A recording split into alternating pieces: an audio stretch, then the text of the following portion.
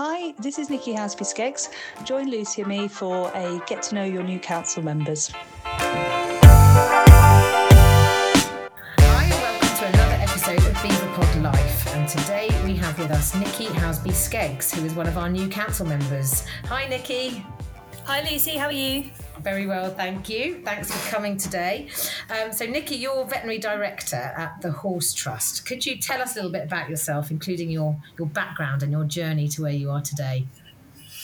Yeah, so I get my life story now. I grew up in rural Wiltshire.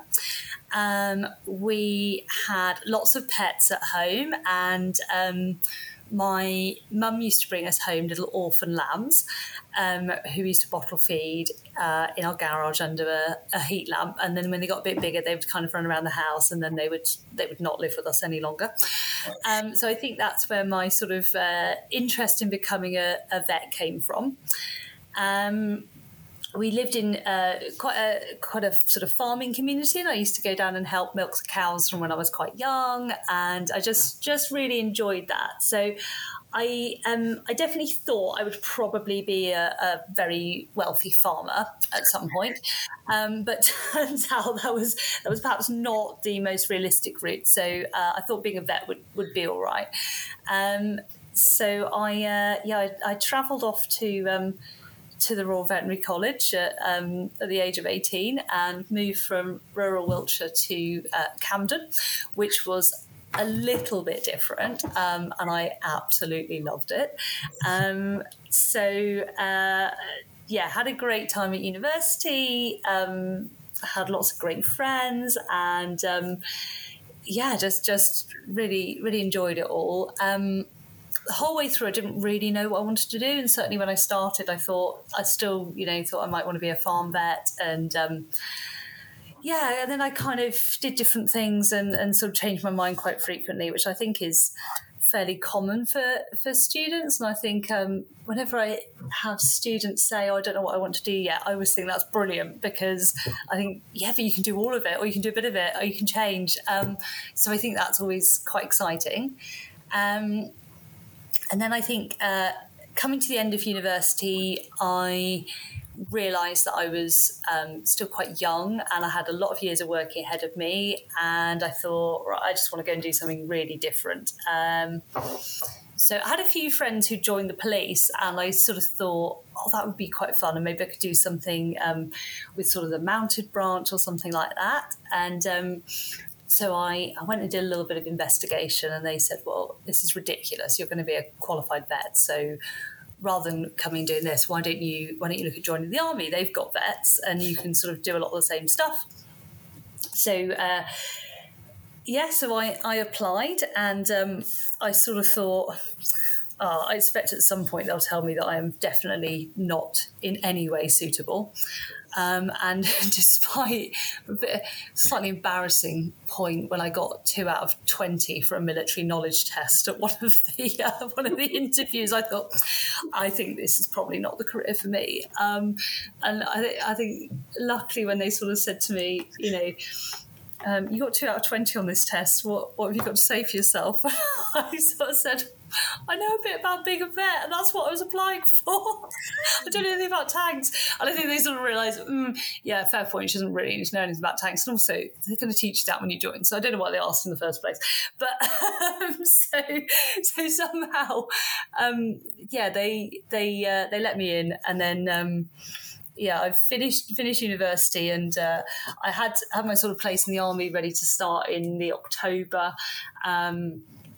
And my dad, I distinctly remember saying, what are you going to do till October after I graduate? And I thought, I'll just go and work at the pub, Dad.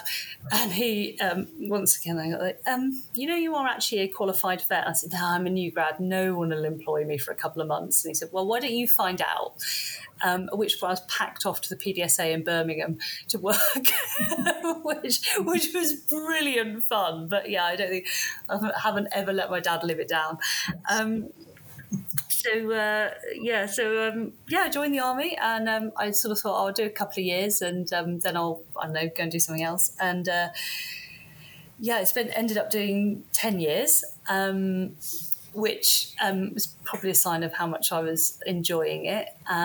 So I did some small animal work. So I did a couple of years working with the military working dogs, and we were at the time moving them in and out of Iraq and Afghanistan, kind of making sure, I mean, I certainly wasn't training dogs, which my dog will testify to, but kind of overseeing their sort of health during training, making sure that the training was the right sort of conditioning for what they were going to be doing, doing a bit of, it was sort of helping towards policy work about how we would manage dogs in heat, things about travelling, running the sort of quarantine units in and out, making sure they all had all the right tests and vaccines and all those sorts of things,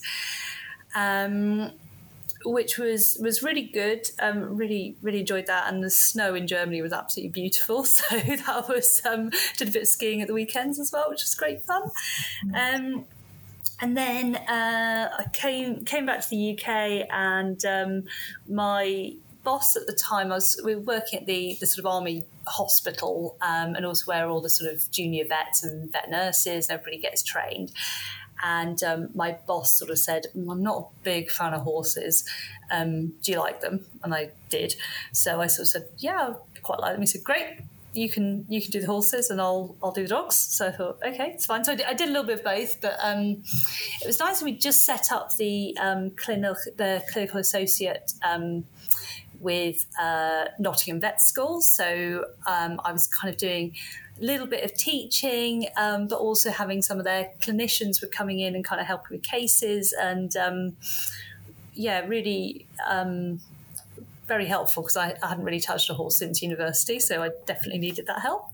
And then after a little while there, the post of the veterinary officer for the King Street came up in London, so off I went down to London, and then spent 5 years in London working with the King Street and the Household Cavalry as one of their vets, and kind of doing everything from the kind of routine healthcare, emergency cover, kind of doing all the big events. So we did Queen's birthday parade, state visits. We did the funeral for Margaret Thatcher. So loads of those things, which just, I mean, they were exciting at the time. But when you look back at it, you think that was pretty cool that we got to do that. And I think my highlight is I got to ride on we did this thing called the Standards Parade, and I actually got to ride on that parade in all the kit, which was amazing. So that was really fun. And then I kind of finished that, and I went to work at Army headquarters, which was really interesting. It was all about the kind of future capability of the Army and how we would use animals in defence. And the work was really interesting, but I really just missed being a vet, and I wasn't really ready to not do that. So I decided to leave, and then I worked in 2 practices over a couple of years after I left, and I learned so much. I'd never really seen a foal, and suddenly it's kind of like, oh, we've got a sick foal. And I was like, cool, that is exciting for you. And so I remember a few panic. So it was quite weird, because there were some things I felt really confident about, and other things I'd just never done. So I felt like a new grad, and I was sort of ringing around saying, help me. So that was quite exciting. I learned so much over those couple of years. But I think ultimately it wasn't quite what I wanted to do. I think my sort of reason for joining the Army was that I could, at the time there were animals going out being used in defence, and they were, essentially, it was really fascinating. The dogs going out to Afghanistan, there came a point where people did not want to go out the gates without a dog with them, because that dog provided a level of safety for them, a level of assurance. And I think while I wasn't the one doing that, it was something, by looking after those dogs, it was something I could do that would support those soldiers feeling safe or safer in a role that, quite frankly, was terrifying at times. So I think for me, doing something that I felt had that it's just a different role. It's no less or more important than anything anyone else does. But for me, that's kind of always what I've wanted to do. So I think moving into the charity sector was probably the thing that made sense for me, because you have the animals that are directly under your care that you can sort of contribute to their lives, but also the impact you can have in the sort of wider sector and across the country is something I've always wanted to do. That's amazing. And yeah, I hadn't even thought of it like that. The dogs providing that support to the soldiers they're with is really invaluable, isn't it? And so it's, you know, your role therefore is extremely valuable to the dogs. So it's kind of chain of support, isn't it? That's, and I think, you know, being able to train people in doing first aid for the dogs, so they just knew if anything did happen, they would be able to look after them as best they could. And I think it felt like the thing I could give them. Yeah, that's lovely to hear. And then, so you came to the Horse Trust, and what does your role at the Horse Trust involve? Talk us a little bit about that role and your day-to-day responsibilities, or how your weeks and months work. So my primary role is definitely the horses that live here. We've got about 130 horses on site. They're all here because there's something wrong with them. So they're all kind of patients in a sort of big hospital or a hospice, or however you want to sort of view it. So it's everything from their vaccinations, their dental care, a lot of foot abscesses this time of year. Just kind of, those individual cases. It's nice having a big group of horses, because I think you kind of get, I guess, the little farming part of me is you get this sort of herd health bit as well, which I really enjoy. So we've done lots of work the last couple of years about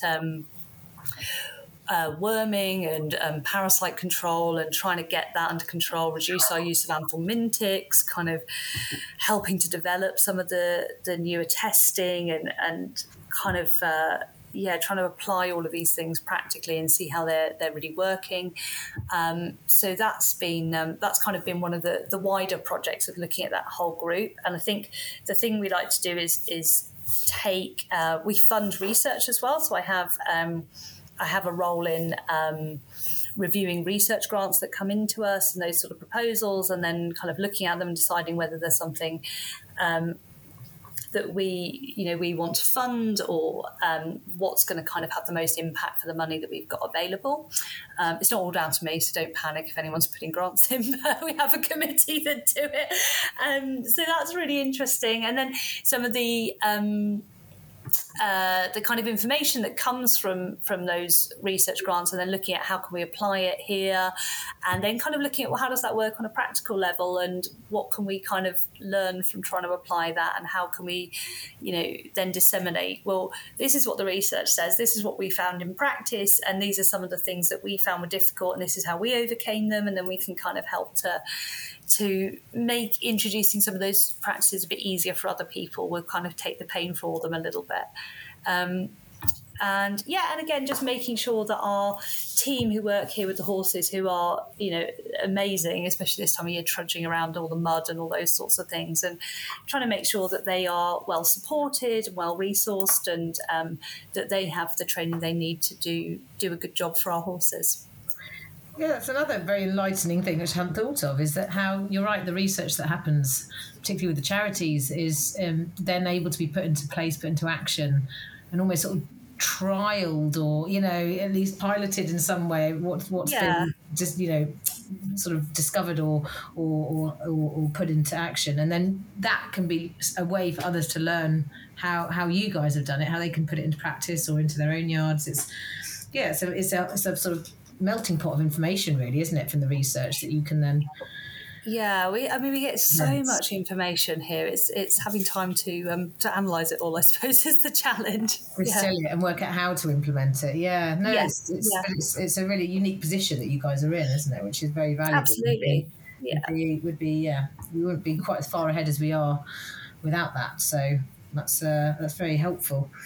And you've obviously joined council this year. What made you want to do that? You're obviously quite busy by the sounds of it. So why did you want to put that in as well? Well, it started when I was lobbying David Mountford about something over dinner, and it was actually about the splinting guide that we're currently putting together, and I was sort of harassing him about it, and he said, "Okay, I'll bring it up at council, but you have to apply to be on council."